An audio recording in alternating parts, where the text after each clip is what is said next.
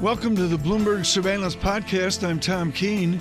Daily, we bring you insight from the best in economics, finance, investment, and international relations. Find Bloomberg Surveillance on Apple Podcasts, SoundCloud, Bloomberg.com, and of course, on the Bloomberg. Right now, we are really going to dive into not only the market response, but what the market is saying to the Fed. With us is Michael Darda of MKM Partners. His work particularly on demand and supply dynamics across the greater economy out of Wisconsin is near legendary for such a young guy. And we're going to talk to him now because he is an outlier with Mr. Kochulakota of Minnesota on what a Fed needs to do. And Michael, your basic theme is it's not a Fed in a static environment. This is dynamic economics, and Kochulakota is correct.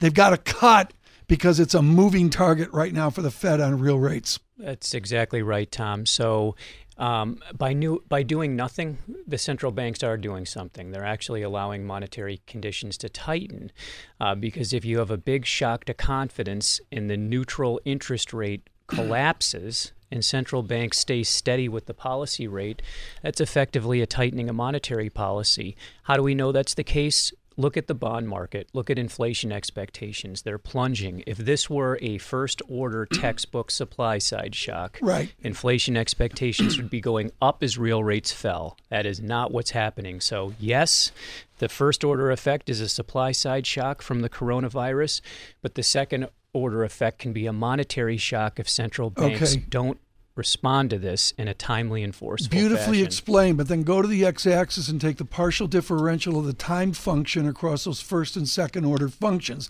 The answer is nobody's talking about the sequential path of when the disinflation clicks in. Is it weeks, months, or do we have to wait quarters for the evidence for them to move? Yeah, I said this last year when the Fed was presiding over an inverted yield curve, and my view was they really need to act sooner rather than later and much more forcefully rather than in a tepid fashion. The longer they wait, the more they'll have to do, and the less effective it will likely be. Because they're allowing a situation in which the neutral interest rate is moving down. You know, this happened in 2008 when the Fed got so distracted fighting the financial crisis, they forgot about monetary policy. The neutral interest rate collapsed through the floor. The Fed was late and nominal GDP went off a cliff. By definition, if you have a nominal GDP shock, monetary policy failed. So the first order of business is to avoid that outcome. Mike, what I hear from you, though, is that the most important thing for them to do is manage financial conditions. Is that what I'm hearing? Well, financial conditions are sort of it's a bit of a slippery concept. And, that's a byproduct of a monetary shock taking place. And most people end up looking at the stock market. A lot of these financial conditions indices are a little strange because sometimes they have interest rate levels in them and conditions then ease in the models if, discount risk-free rates fall, and that may not actually be the proper way to think about this.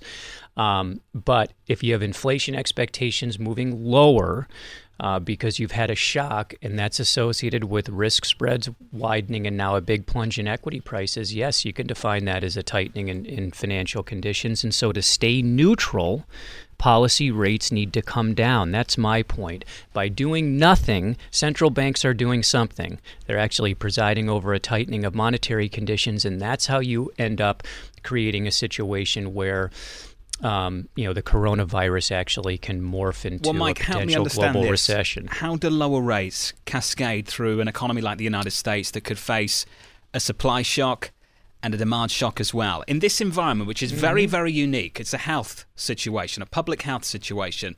How do lower rates cascade through the economy? Well, the markets are already doing it. But if the Fed does not follow suit and it's holding its policy rate above market rates, which is what's happening now, right? We've had a reinversion of the yield curve, the entire curve. The short-dated curve was already inverted coming into the year. Now the 10-year yield is plunged back below the Fed funds rate and the T-bill rate.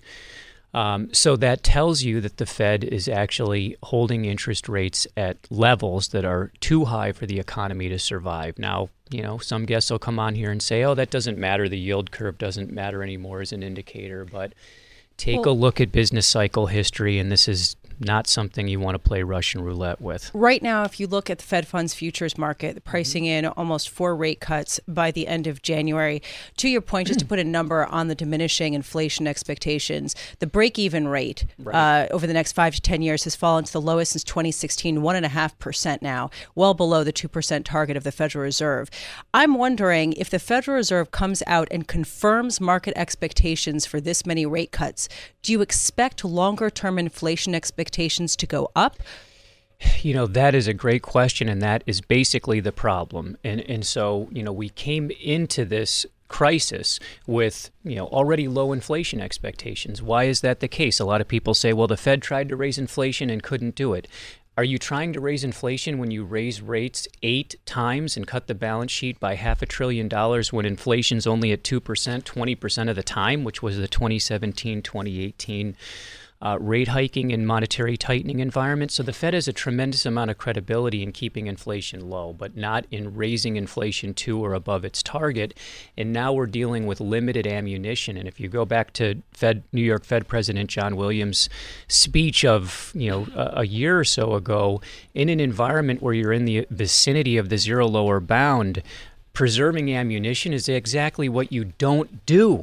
That's a way to fail. You want to move sooner and much more aggressively, or your actions may be totally inadequate. And to your point, if they do move now, if it's 25 basis points, you may not see a big recovery in inflation expectations, but it's certainly better than doing nothing, in which these expectations could continue to roll over. Recession risks are elevated. They were still elevated coming into the year, and now they've moved up even more. So I'm afraid when I listen to a lot of other commentators, they're just simply missing the boat on this, telling the Fed not to act, not to panic. No, in this environment, you actually move aggressively and sooner rather than later. Hey, Mike, great to catch up with you. Mike Darda of MKM Partners.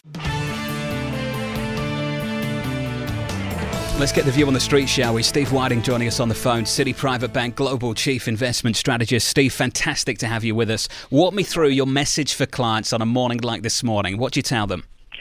Well, look, I think it's just getting through the initial message that the success that China seemed to have in slowing down the coronavirus gave a false impression that this could be contained to a regional event.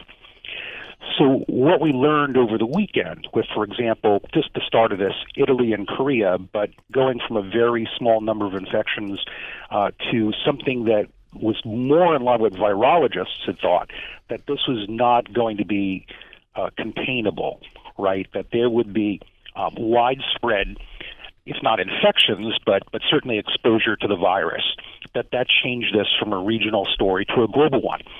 And so therefore, some of the economic effects, the disruption effects that we've seen in China, which have been very severe, but some of that we would see in other parts of the world.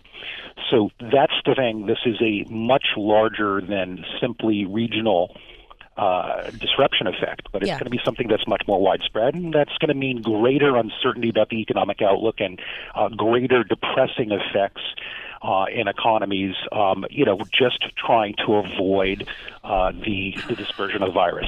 Steve, walk us that's through. That's a starting point for the economy. So our outlook has changed from the economy, and what we would think, earnings do, what activity in the economy does, and therefore what financial assets would do here for a while.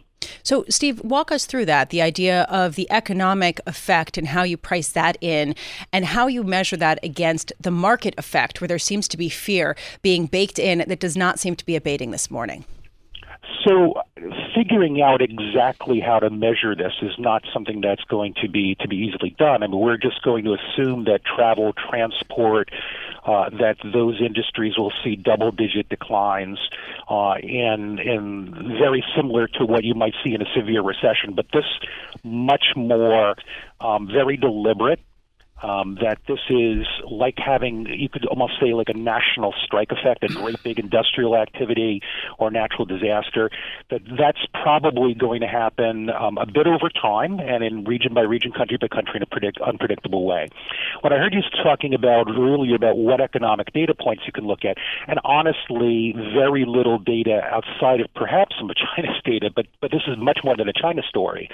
Very little data is going to reflect any of this yet. I think some of the consumable commodities are the things that you're going to say that, look, we have to use this or it will show up in storage.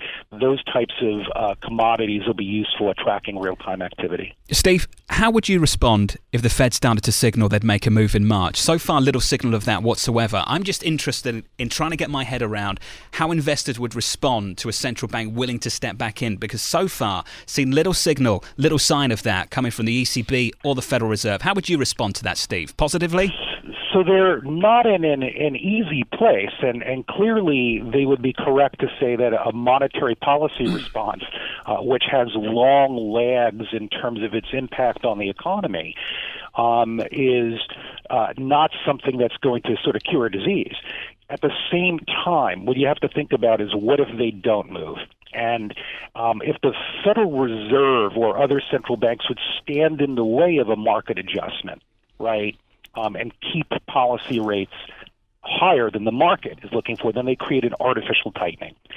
And, what we have to think about, and if you want people to look over the valley, it's that, yes, if the Federal Reserve eases, it probably will be easier too long. It's not going to tighten when the impact of the coronavirus is over.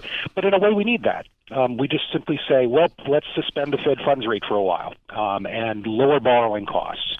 And on the way out of this, it certainly doesn't stand in the way of an adjustment in financial conditions that's less severe than it would otherwise would be. Stephen Wieting, when you look at your expertise, which is linking profits into market performance and into economics as well, what I find fascinating is what portion of this slowdown in revenue growth, earnings, flat earnings, negative earnings, whatever it is, what portion of that will be recoverable down the road? Have you and Citigroup done any work on that? Yes, and it would tend to be a large part of it, and exactly when is not clear. But again, if you are so a couple of things need to happen now. Some of the tail risks that you can talk about again have increased. That credit would negatively affect the economy, even in a scenario in which the coronavirus dissipates. That is what central banks should want to avoid, and that's why fiscal policymakers need, disaster relief, right? That's the kind of thing that happens in a great big natural disaster. You need fiscal easing to address weak creditors. I think China will do that, for example, very easily. I think that other authorities should be considering that when the time comes. I think that they will. And if you do that, then you don't really damage economic potential, this longer-term ability to recover. And, again, ideally there's some break in this virus, and then people have short memories, and suddenly they go back to travel, purchasing things that they would otherwise, and economic activity can normalize pretty fast. Hey, Steve, always great to get your thoughts. Steve Wieting there, Citi Private Bank Global Chief Investment Strategist. Let's bring in Erik Nielsen, shall we? Unicredit Group Chief Economist, typically constructive. We usually drain the drama and the hyperbole from the conversation with Erik, and I look forward to doing that now. Erik, March 12th, the ECB convenes. What is the House view on that meeting as things stand from your perspective? Well, good morning. Yeah, I don't think they're going to do anything. Christine Lagarde said, according to the Financial Times, that so far they haven't seen any things that would have sort of a material longer-term impact. Now, it's not on their website as far as I can see, so I'm not sure there's been a big discussion inside the ECB. But it's clear that Europe is going to take a serious hit on growth in the first quarter. But there's a big question what a central bank can do and what the ECB should do at this early. So my guess is that we will get some wording on being nervous or watching it carefully, but no action. Who should follow up, Erik? What kind of policy levers do you need to pull it in an environment like the one we're going into? Well, that's a very good question. Number one, if it's a supply shock, which it is predominantly, there is really not much you can do. If you are, for reason of the virus, shutting down movie theaters, you can put any amount of money or credit to people, they will not go to the movie theater, period, right? So if it's a supply shock, there is not much you can do apart from providing liquidity to companies so they don't go bust. If that takes too long, it turns into bad loans. Yeah. Big problem, potentially, particularly in China. But there is also a demand side, particularly in Europe, where a lot of restrained traveling now is starting to come into place, and some of that travel may take place, if you had more money on your hand. I cannot doubt it. So this comes down to potentially supporting the market a bit, and there it is balance sheet expansion rather than interest rates you need to use. But we are not there yet. Erik, what's the likelihood of a global recession from here? I wouldn't put a percentage on, but it's, if you call it technical, if you will, then I think it's very high now because China is going to take a big hit in the first quarter. Also, our very sort of preliminary guess is that you are seeing something like a growth rate of maybe half of what you had coming out of last year, so maybe 3%. That's a sequential 5% drop or thereabout. Then that automatically feeds into Europe with a bit of a negative number, small, but and then you have the European effect itself, and the U.S. also. I mean, may I say here from Europe one word on the U.S.? Yes, Q4 looked good, but it was all this net export effect, right? That completely the number. So the U.S. is a lot weaker than people realize. So yes, high probability now. That's a really important observation on the dynamics of exports and imports. Erik Nielsen, one thing we've missed this week or talked less about with the market news and, of course, things front and center is the effect on EM. Unicredit has a real Eastern Europe and Southern Europe feel as well. I've got Turkish lira out to new weakness, 6.23, Brazilian real, et cetera. What are the knock-on effects of this pandemic and the knock-on effects of the big economies onto the lesser, smaller economies? Well, it's a good question, Tom, and it's significant, right? I mean, and here's the problem we're facing: it's two effects. We are shutting down businesses in the big or the G7 economies and China, and that by definition has this spill-through effect. And then there is the financial markets effect, which it comes with this move to safer assets. We saw euro dollar now is coming back a little bit again, but we have seen, generally speaking, risk aversion coming on. Look at high yield credit, for example, and that hits the emerging markets, as, for example, you also pointed out. So this would be an accelerator out there, unfortunately. Erik, great to get your views as always. Erik Nielsen there, Unicredit Group Chief Economist, calling Tom potentially for a technical recession. This is the interview of the day if you need a synthesis of what's going on. And I will advise you that if you need a reason to sign up for LinkedIn, it is James Bianco of Bianco Research, LLC. What's the LLC, man? It's like only fancy people do that. The people that go to Wrigley Field do that. Jim Bianco with us right now. His feed on LinkedIn is a must-read for global Wall Street, and of course, it's good research as well. I just did the mathematics, Jim, which I usually don't do. An 18% down bear market's 24,200, a 20% bear market's 23,600. Are we going to get there? Are we going to a bear market? You'd almost have to say that we are, and I wouldn't even be surprised if we were to see it in the next day or two at the rate that this market seems to be plunging right now. I think what we need to understand is that, first of all, if the market made a mistake or is making a mistake, it was after it sold off in late January in the original coronavirus fears. It rallied to new highs by February 19th. That was the mistake.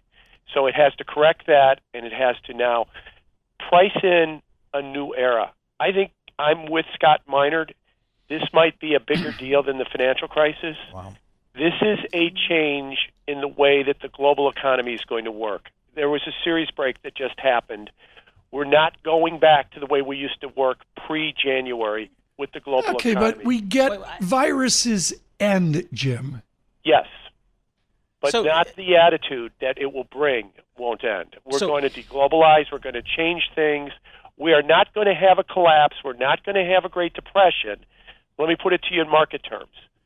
The S&P was trading at a forward rate PE ratio of 20 before this virus hit. It's going to trade at a 10 to 15 PE ratio coming out of it. It's not going back to that heady 20 growth and that optimism that we're going to have this booming global economy like we had before.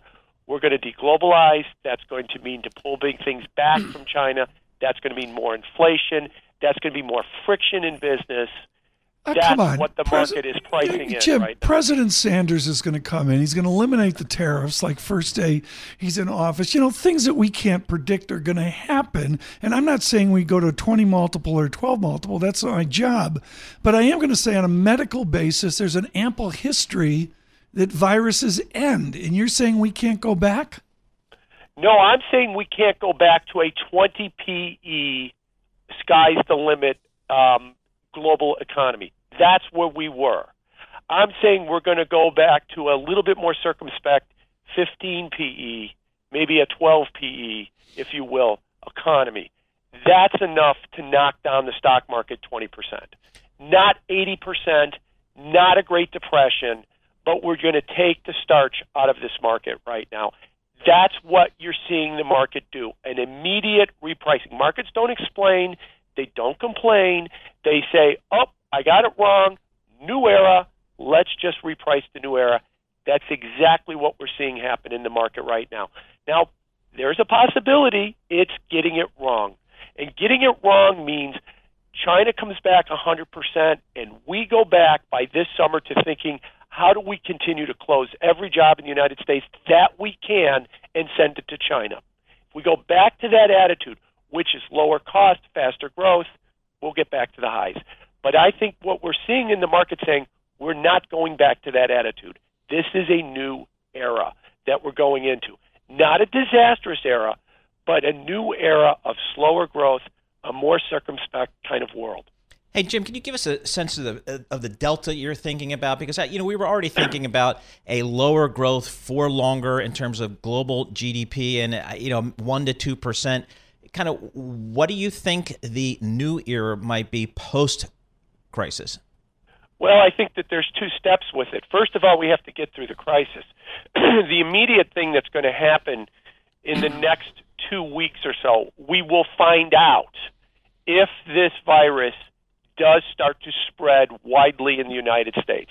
That is a palpable fear. And we see widespread school closures and business closures like we've seen in other countries. If that happens, we could see an immediate contraction of GDP in the second quarter. Now, if that does happen, coming out of that, you're going to get attitudes a lot more conservative than you would if we don't see that. So I do think you're going to get conservative attitudes, but they could be a lot worse if we have to go through what, say, Japan is going through or South Korea is going through right now. Jim Bianco with us, Bianco Research. Let me do a data check here quickly. We were negative 600 plus on the Dow, now negative 450. Trading here, we are open for business, 25,351 on the Dow, SPX 2929, decisively below that 3,000 level. The VIX went out 47, I believe it was, 41.16 now on the VIX. The action was in the 2-year yield down to a 0.91 handle. Again, we've had a bounce here in the last number of minutes. And I'll mention oil, 45.33. Jim Bianco, you show this on LinkedIn today within your good research, which has been our theme of the morning, which is gaming Fed prospects. Narayana Kocherlakota of Minnesota and Rochester, and Michael Darda, MKM Partners, and Bob Michael, JPMorgan, say enough. The Fed has to act because even if they stay pat with disinflation, they're tightening in an indirect manner. Do you agree that the Fed needs to get out front of this? Yeah, I think they need to get out front of this in one of two ways. That their talk of we have to wait to see the data. Jim Bullard's speech that was released a little while ago, he's the dove. I'm not ready to move just yet. It smacks of them hiding under their desk in shell shock. And they need to recognize what the markets think and that there is something significant that's happening in terms of the attitudes of the global economy and the U.S. economy and start to at least acknowledge that. They don't have to move today, but I think that they need to at least acknowledge that something significant is going on. And eventually, yes, I'm with them, that if this economy pulls back, the act of doing nothing is a tightening, and that they will have to think about moving down with the economy in kind. Yeah, I want to bring this up, Paul. It's amazing how I miss this stuff. I'm supposed to be all wired up. I've got 4 logins, and all the Upper East Side dims out when I come in the morning. But I miss this, and thank you to Ian Shepherdson, Freya Bamish, and all at Pantheon. They mentioned the Bloomberg Financial Conditions Index. I call it the Michael Rosenberg Index, which was many standard deviations ugly in 2008. We're nowhere near that. But we've really come in from a positive, benign financial conditions. We're now down 1 standard deviation. I didn't know that. Yeah, it's starting to seep into the data. It's just migrating end of week towards a point of, oh, really? Jim, do you think there needs to be some type of fiscal stimulus on the part of the U.S. government if this gets more widespread in the U.S.? And again, it's been very limited in the U.S. to date, this virus, but to the extent that we see similar migrations that we've seen in some other countries, do you think fiscal stimulus may be needed by the government? Well, they'll do it. I mean, there's no doubt that they will attempt to do it, and especially if it migrates into this country, the fiscal stimulus might just be combating with the virus itself, and what they'll have to spend, at least in terms of testing and identification and trying to mitigate the slowdown in the economy and the like. So, yeah, I think they will. Now, the question is, will it be effective? Because what you've got going on now is an immediate supply shock that could also turn into a demand shock if the virus comes to the United States. I don't think we've ever seen both at the same time to this degree, which is what the risk is that we face. Jim, thank you so much. Jim Bianco. And again, folks, I can't say enough. First thing you sign up for on LinkedIn after Paul Sweeney's glorious site is Jim Bianco. It's just really extraordinary out on LinkedIn with Bianco Research, LLC, as well. Thanks for listening to the Bloomberg Surveillance Podcast. Subscribe and listen to interviews on Apple Podcasts, SoundCloud, or whichever podcast platform you prefer. I'm on Twitter at Tom Keene. Before the podcast, you can always catch us worldwide on Bloomberg Radio.